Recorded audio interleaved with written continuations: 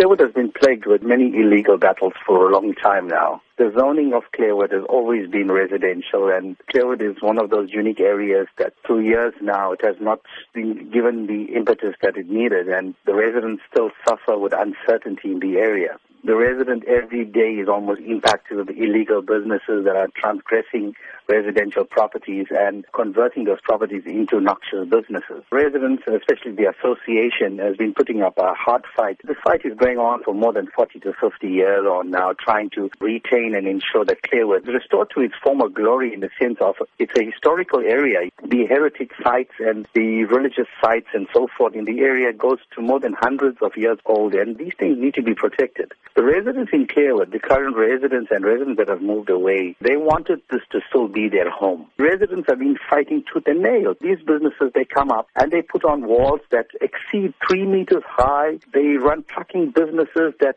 really impact on the area. In the last 6 years on now, we've lost more than 14 lives of residents in the area under the wheels of these trucks. Apart from that, hundreds of accidents, and I'm sure SAPS and Metro Police stats would reveal that. It is factual.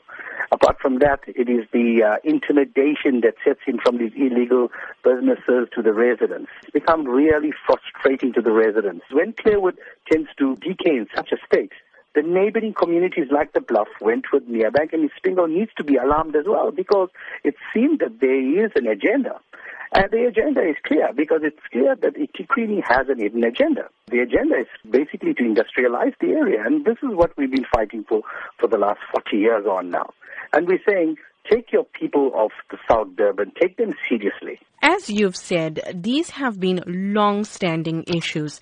But where does the solution lie? I think the solution lies with land use management and town planning. The community of Clairwood has been here for more than 150, 60, 70 years on.